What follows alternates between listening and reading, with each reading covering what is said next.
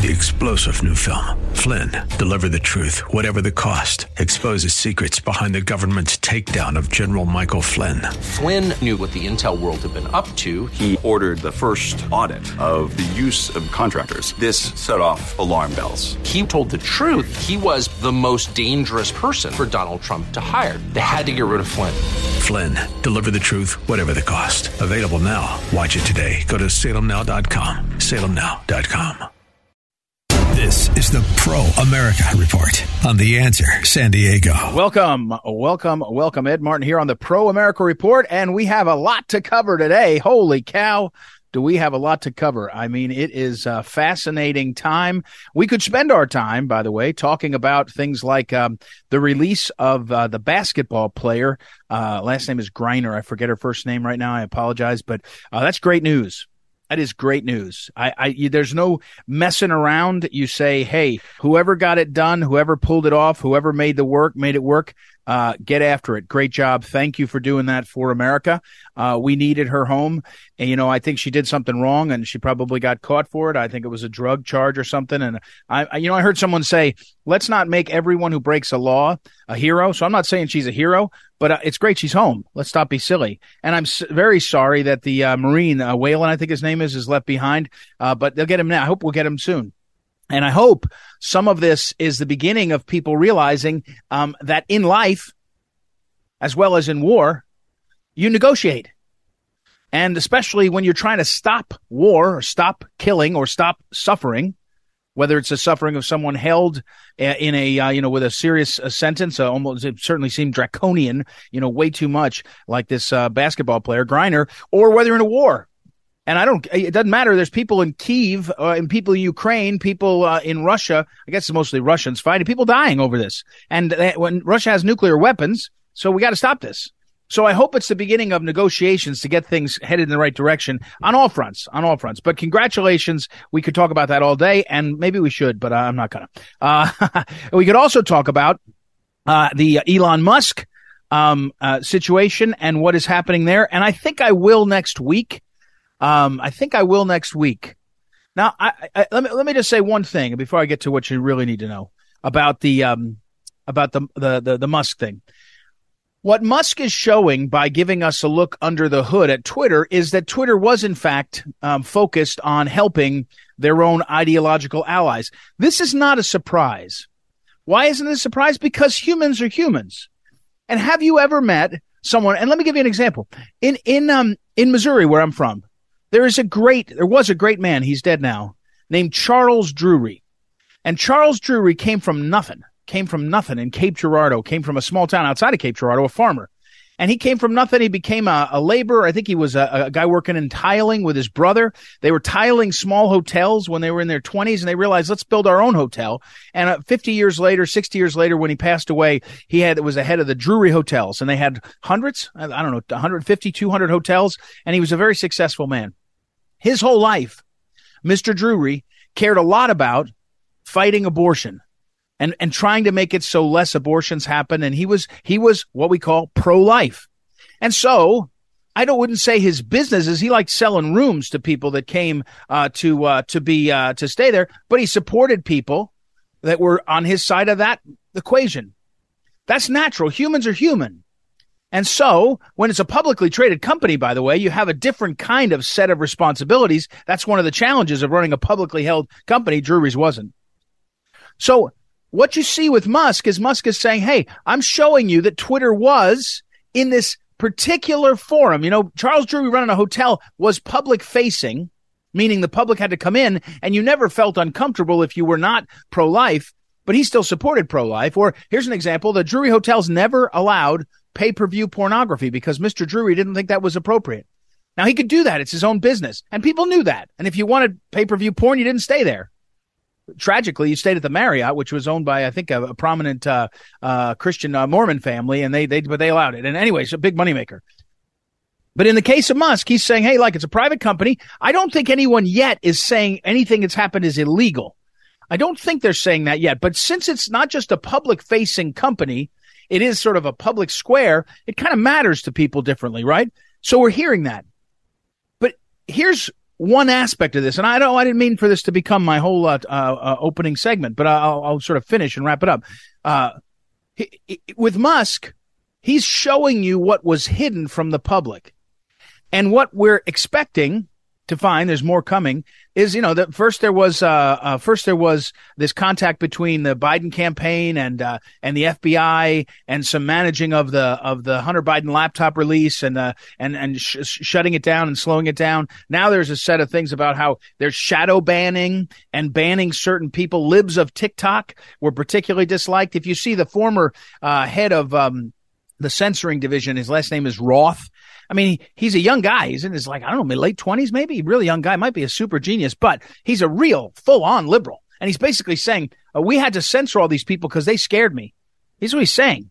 Now, again, it's not illegal, I don't think. I don't think it's illegal, but it's different because it's a public-facing company that is, it's not just a public-facing company. It's kind of a public square. So one contrast, by the way, and then I got to stop. I'm going too long on this. One contrast, by the way, is Zuckerberg. Zuckerberg publicly gave, and it's known, over $400 million to the efforts to fortify the election in 2020. And so that was his own private money funneled through a foundation and given out to different places. That was his money, and you can see it. Even if it was slower to see because of disclosures and things, you saw it eventually. But you don't necessarily have a Musk take over a company and tell you what happened. In fact, in most contexts, if there was Twitter doing what they did in 2020, and if there wasn't any allegation that it was illegal, breaking the law, criminal law, you would expect that the company would make it disappear or never talk about it. You don't have to talk about your deliberations of your company inside. So all of this is my point on this is, are we going to find out more? And ultimately, when you have such glaring confirmation of what a lot of people thought, it starts to cause my old phrase that I like to use to y'all, distrust and verify.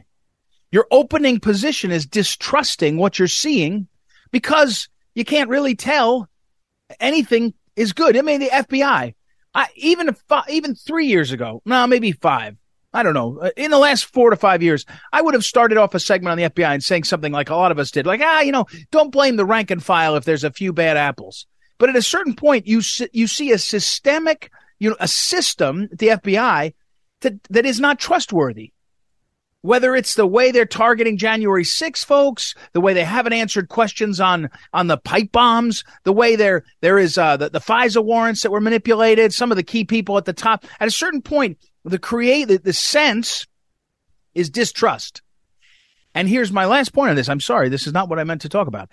Is this maybe it's a double what you need to know, double wink today? Is that my final thought on this is America, our kind of wonderful nation, is cohesive, is held together in large part because we decided to share a set of values about the rule of law and about the ethics of relationships. Meaning, in America, if you make a contract, you're expected to live up to it, and the law will support that, and the people expect that. That's not common in the rest of the world.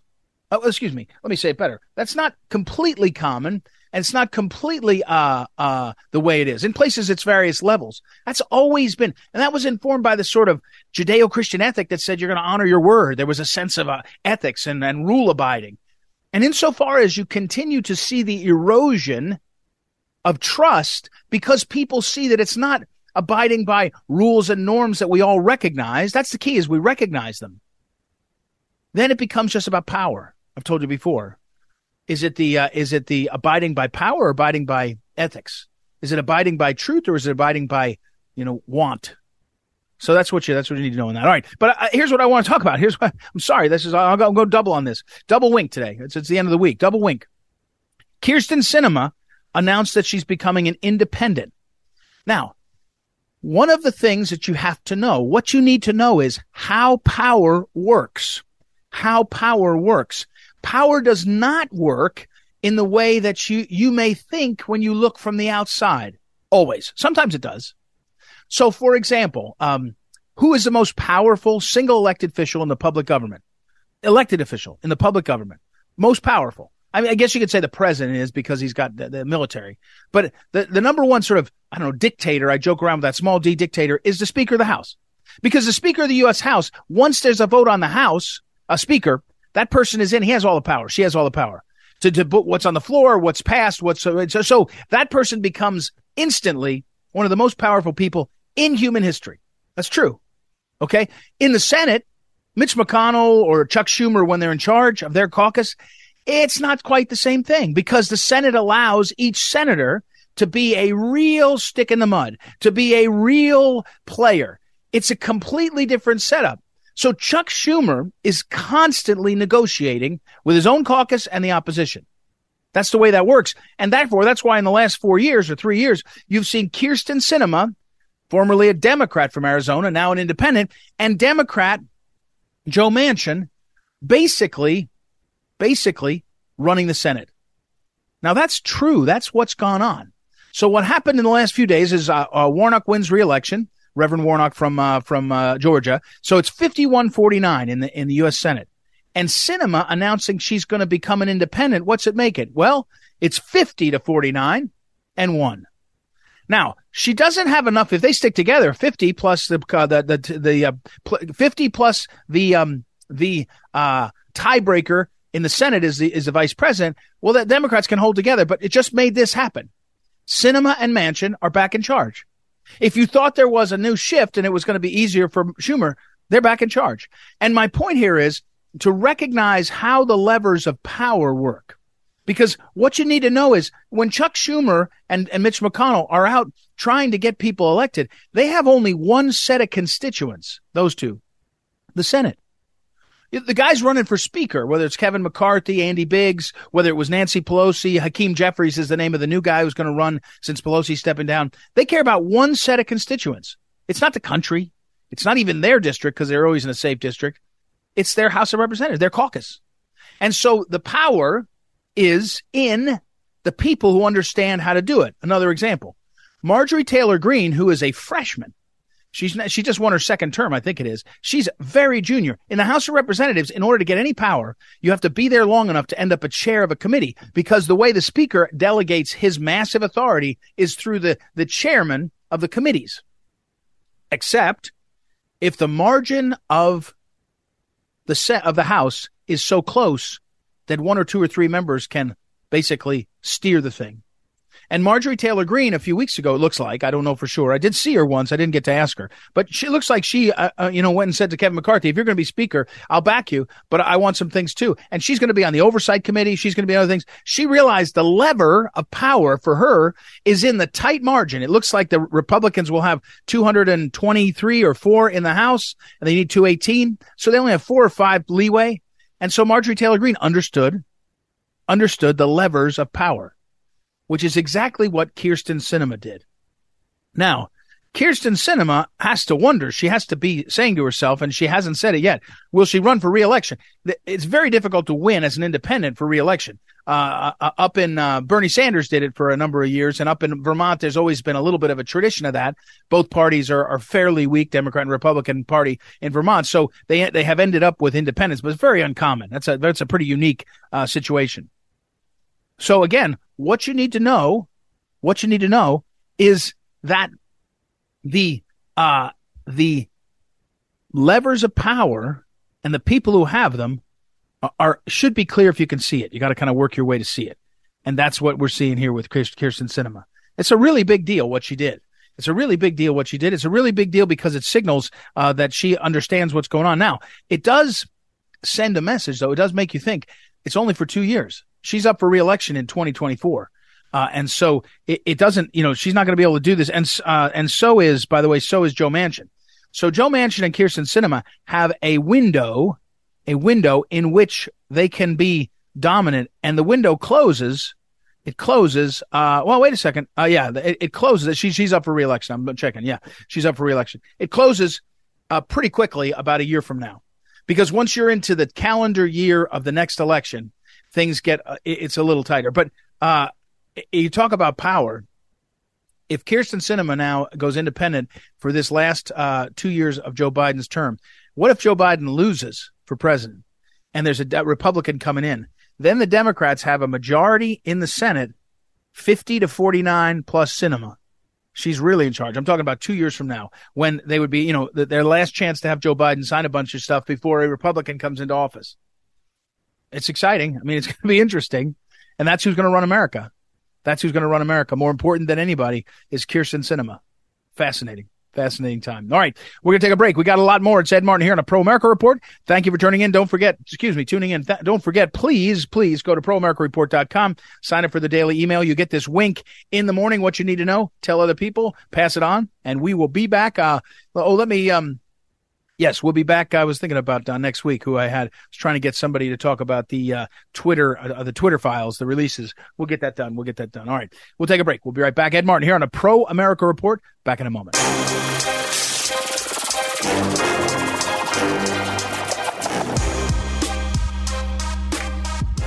Welcome back. Ed Martin here on the Pro America Report. Time to check in with Ted Malloch. Our friend Ted Malloch is the author of one of the books that I just looked at the other day is Trump's World. He wrote that with Felipe Coelho, and it's excellent. And also he wrote a book called The Plot to Destroy Trump, and he's been CEO of the Roosevelt Group for decades and a professor, et cetera, et cetera, et cetera. Ted Malloch, welcome back. How are you? I'm very well. I seem to have stirred some question with my demand for more morality in the financial services industry. That's right. So that's what the piece that's over at American Greatness is called FTX and the Root of Our Financial Crisis.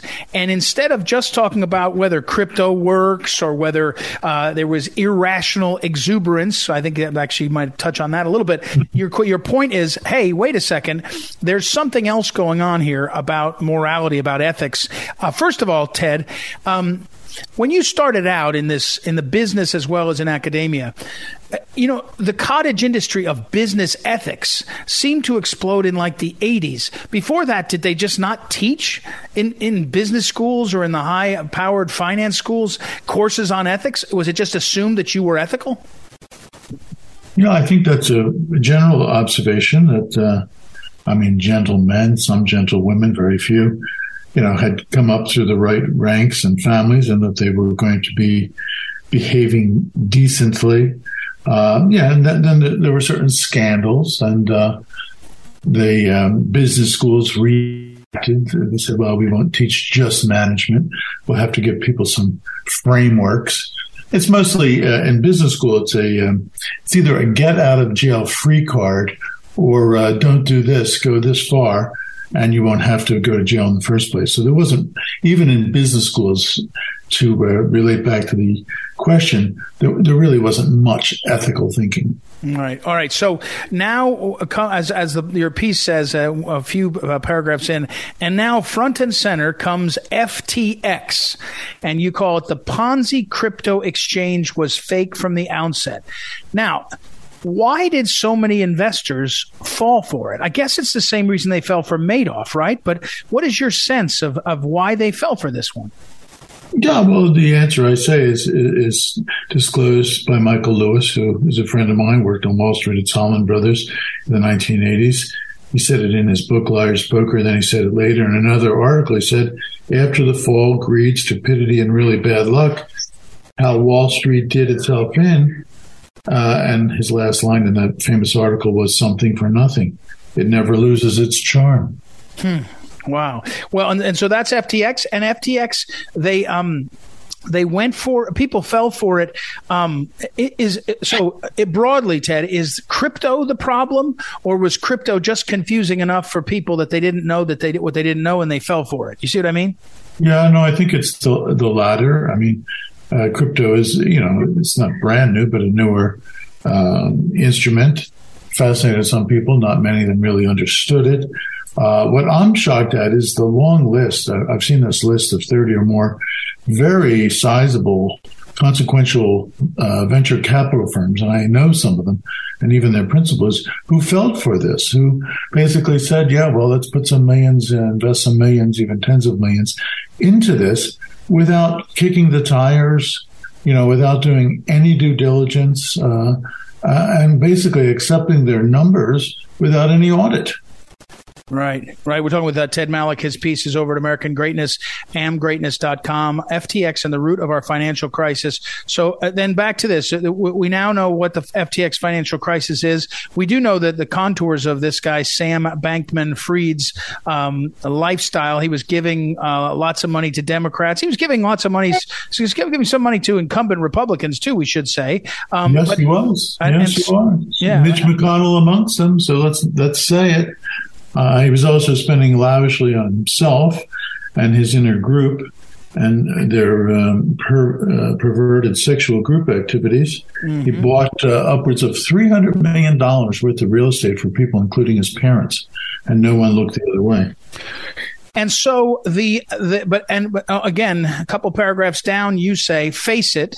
At the very root of our financial crisis is a moral vacuum, which can only be filled with true virtue. If that's true, Ted Malloch, how do you, yesterday or the day before, a couple days ago, I interviewed Ron Kessler, and he basically described how a Yale history professor, Professor Gage, has written a book on the FBI and whitewashed all the stuff the FBI did in the Hoover era, just basically glossed over it, amazingly. And my point is that we seem to have lost the universities completely. So if it can only be filled by true virtue, where do you get that? How do you inculcate that? It's sad that you have to ask me that question. It is, I know, but so the answer to that question, in short version, is you get it from all the intermediating structures in our society. You get it, first of all, from your family. You get it, secondly, from your educators in schools. You get it from your civic associations. And primarily, I would argue in this case, you get it from your religious institutions. Mm-hmm. Now, the fact is, all of those have been, what could I say, undermined.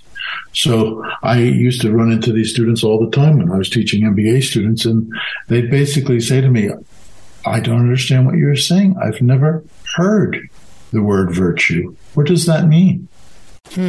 Right. There you go.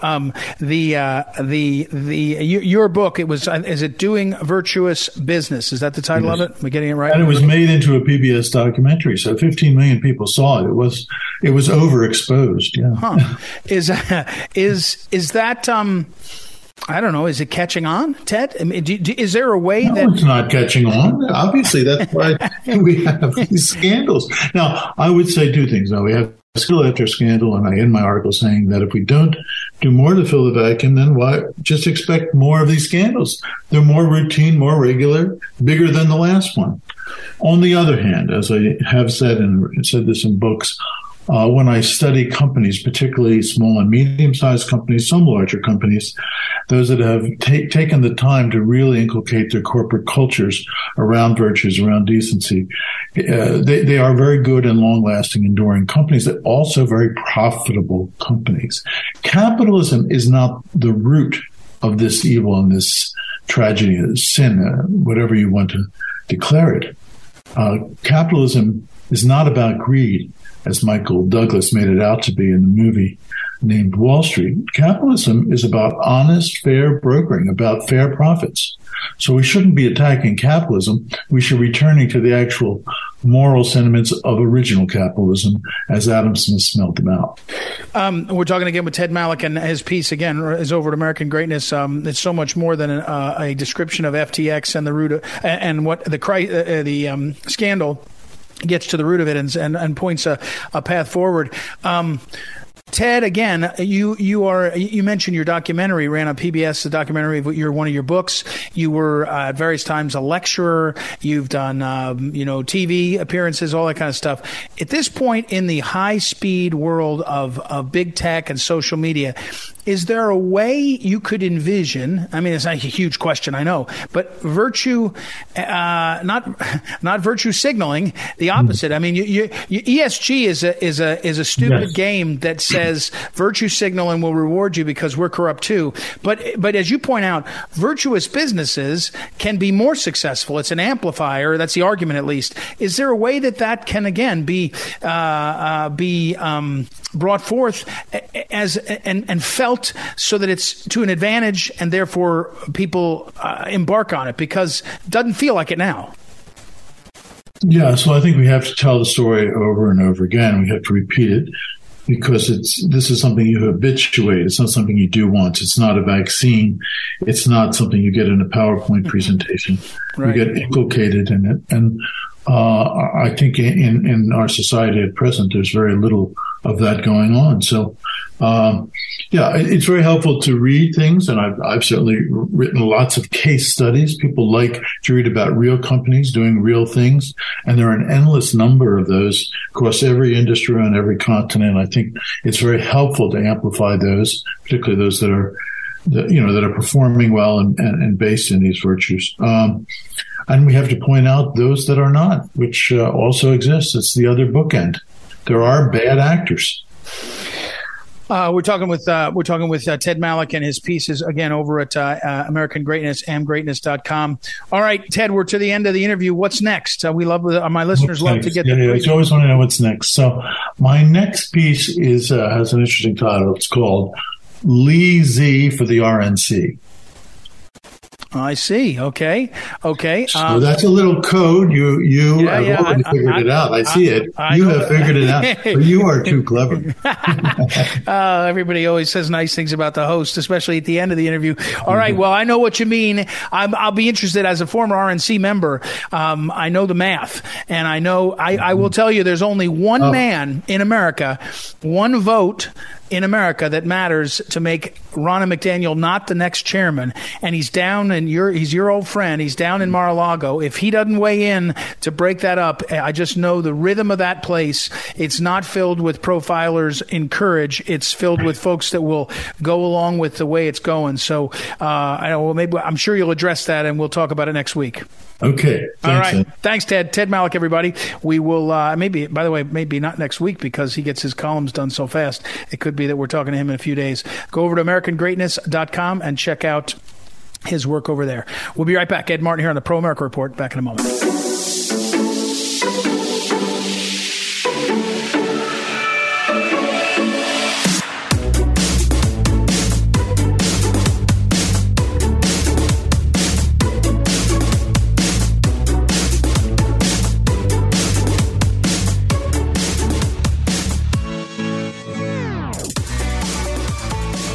Welcome back. Ed Martin here on the Pro America Report. Time to check in with our old friend Chris Chmielewski over at Numbers USA. There's something, of course it is, because of we are the Phyllis Schlafly Eagles. I go as Eagle Ed Martin at Eagle Ed Martin on Twitter, and the immigration legislation is called the Eagle Act that is being considered in this lame duck Congress. Numbers USA Vice President Chris Chmielewski joins me now. Chris, what's the deal here? What's the deal? How are they telling us it's great and it's not great? Walk me through what the Eagle Act does. Yeah, definitely not to be confused with the Eagle Forum. So this legislation, this is a pretty awful idea, and of course it's introduced by Zoe Lofgren out in Silicon Valley in California. And once you hear the description of it, you'll know why. So essentially, what it does is it allows most temporary, and I want to emphasize that word temporary foreign guest workers who are currently working here in the United States, including future ones that haven't gotten here yet. It allows them to actually stay and work here permanently as long as their employer sponsors them for a green card. So this is already happening for the high-skilled guest worker visa program, but this is going to apply across all visas now, including the H-1B, which the H-1B, it's through a federal regulation, so this is actually going to put it into the federal code. But this is also going to apply to business visitors of multinational corporations that come here to do work, and it's going to apply to treaty traders and a host of others, including H-2B visa workers, which are the low-skilled workers that come in to do things like landscaping and work in hotels and restaurants during peak seasons.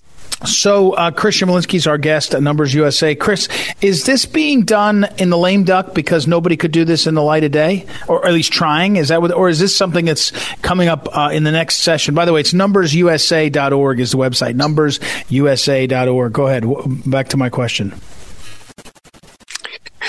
Yeah. I think that's definitely part of it. I mean, this legislation has been around for actually quite a while. It was actually floated around in the Senate in the 116th Congress. So it's been around for a few Congresses, and it's been on the legislative calendar, or at least it's been on the radar of House leaders, which so Lofgren is part of the member of that Democrat leadership team in the House of Representatives. It's been on their radar for pretty much the entire session. I can't remember exactly when the House Judiciary Committee marked up this legislation, but it was at least 6 months to a year ago. So I think they are. I think there's two things at play. One, they're using the lame duck as a way to get it through because not many people are paying attention, and you have a couple members who are on their way out, so they're not held accountable they won't be held accountable to the voters anymore. So I think that's one aspect of it. And I think the second aspect is they didn't have the votes. We actually thought this was going to come to the floor earlier, before Thanksgiving, and it didn't make the calendar. And the only thing that we can guess is because they didn't have the votes, and we hear they're trying to whip those votes now. If it weren't for the fact that they have 7 or 8 Republican co-sponsors, they may not have the votes, because I don't think most of the Democrats are on board, but I don't think all of their caucus is on board with this legislation. Christian Malinsky is our guest, Vice President, Deputy Director over at Numbers USA, numbersusa.org. Chris, pretend you're them promoting this. What do they say anecdotally to America that feels like the economy's off, the border's wide open, it seems like nothing's working well? How do they, with a straight face, do they even try to sell it, or do they just hope nobody's paying attention and we just keep moving on? For those, I think part of it is they're going to hope that this doesn't get any coverage. I mean, I get the major newsletters that come out of DC every single morning, the Politicos and the Hills and the Roll Calls and the Punch Bowl Newses of the world. They're not covering it. Right? They're not even mentioning it. Yeah, all the focus is on the leadership races. Is Kevin McCarthy going to get enough votes on the omnibus spending bill? A little tiny bit of attention on the National Defense Authorization Act, and that's pretty much it. So they're ignoring these smaller bills. So I think that's one aspect of it, which is another reason why, Democrats are trying to do this during the lame duck session. So I think that's part of it. But those that will be forced to answer to the voters on this, I think, the argument that they're going to try to say is, hey, listen, we don't like what's going on the border, but we're talking about skilled workers here. We're talking about the Facebooks and the Amazons and the Apples of the world who can't get the workers that they need because, they just simply have more job openings than there are applicants with such a low unemployment rate right now. But remember, all of those companies that I just announced, Amazon, Apple, Google, they've all announced either hiring freezes or layoffs within the last month or two. So it's just a complete, it's just totally turning their back on American workers, regardless of the skill. It's that's exactly. I was just going to say that was what I was going to bring up. I thought I heard that there was freezes. That Amazon especially was the one I heard there was freezes, and you would think in terms of Amazon, I guess maybe Amazon's hiring at the truck driving level, and maybe that's what, but they're not hiring for the engineers. The late Phyllis Schlafly, right. Again, our guest is Chris Malinsky over at Numbers USA. He's vice president there, numbersusa.org. The late Phyllis Schlafly used to go crazy because she would say, when they get out here and say, we need these foreign workers, engineers and others, she said, there's plenty of American, they just don't want to pay them. They want to pay the cheaper amount. They want to pay 40% less for an Indian national to come in and do the work. So it's a fake issue. What about the politics of this now, Chris? I mean, I know that's not Numbers USA's bailiwick to be pick a side, but it seemed like the Republican Party had more and more understood this was a workers' issue, an American workers first kind of thing. Is that fading?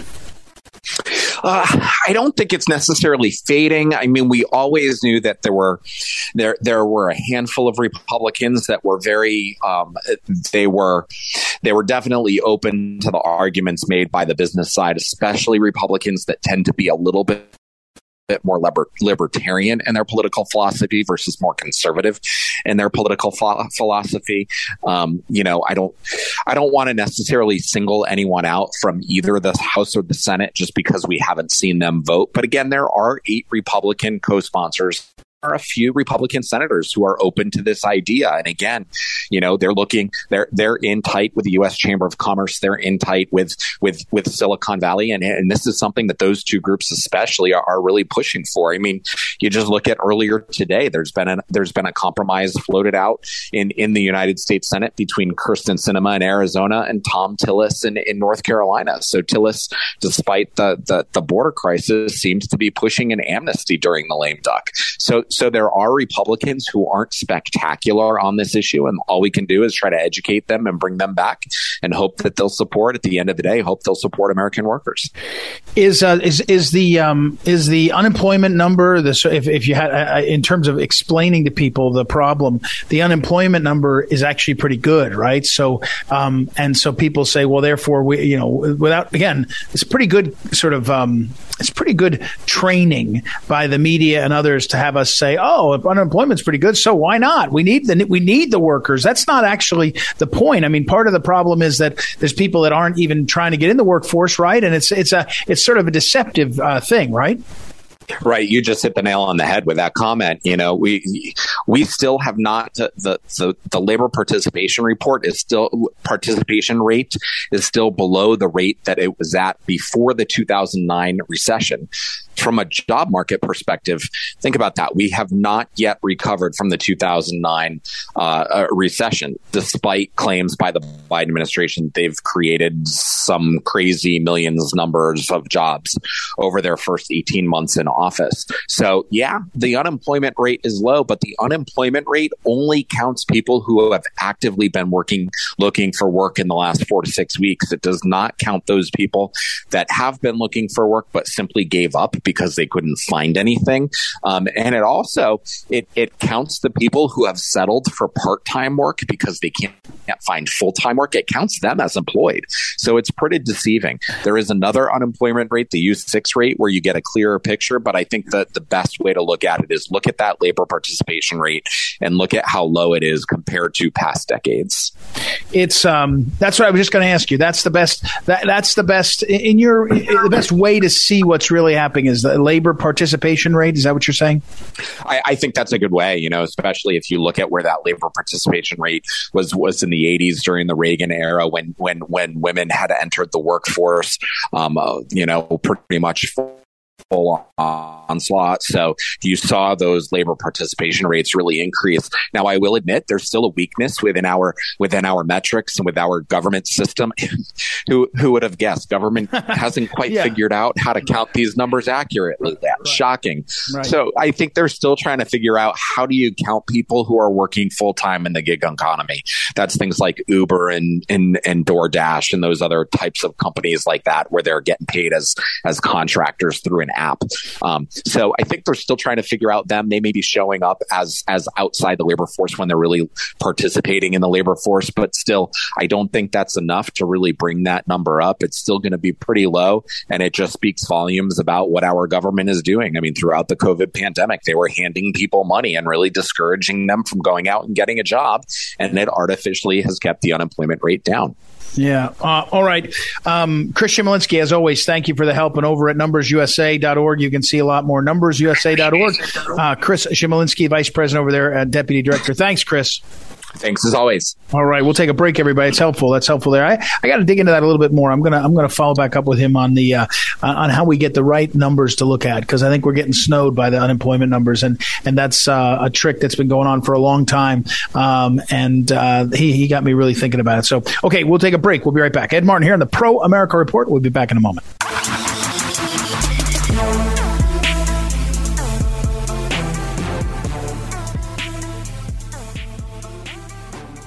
Welcome back. Ed Martin here on a Pro America Report. Hey, headed into the weekend. Have a great weekend, everybody. I will be going from basketball game to basketball game. My children at the age where they play in some fall rec leagues, and it's awesome. I didn't grow up with rec leagues. I grew up with everybody on the block coming down to my house or over to the Galapos house to play basketball. So I don't really recognize it, but it's very fun. It's very fun. So I'm looking forward to a weekend of basketball, running around. I hope you find something to entertain yourself also as we get closer and closer to Christmas. I will say, I have to admit, I have to put the Christmas lights up this weekend, and I've always dreaded that. I don't know why. I always feel like I like it when it's up. I like it when we get them all up, but I've just always dreaded it. And last year I was sick. I was not well. So my wife had to put them up, and she texted me the other day and said, don't forget, you're putting the lights up. I guess it's just one of those things. When they're up, they're great. So we'll be doing the lights, and we have a 10-year-old, and my 10-year-old loves the lights and wants to know why they're not up earlier. I don't believe in the lights going up before the weekend. I always believe the weekend after December 8th. Now, December 8th is now my son's birthday. My son was born 16 years ago on December 8th. So that's one part of it. But I always thought the Feast of the Immaculate Conception for Catholics, that's a sort of a big feast day. After that, you go into it. So you get 2 full weeks, 2.5 full weeks. And you inevitably don't take them down until, by tradition, the Epiphany. That's what I do. So you go up on, say, the 10th or 11th, and you stay up for almost a month. That's enough time. People that put up the Christmas lights right after Thanksgiving, I object to this. All right. There's got to be bigger things to worry about. Have a great weekend, everybody. Thank you to the great Noah Dingley, our producer, for everything he does to keep us on track. And Ryan Hyde, our associate producer, who helped fill in the other day. He's great. He's going to replace me. I'm going to be Wally Pipp to his Lou Gehrig. And we'll see what happens. All right. Have a great weekend, everybody. Ed Martin here on the Pro America Report. Talk to you next week.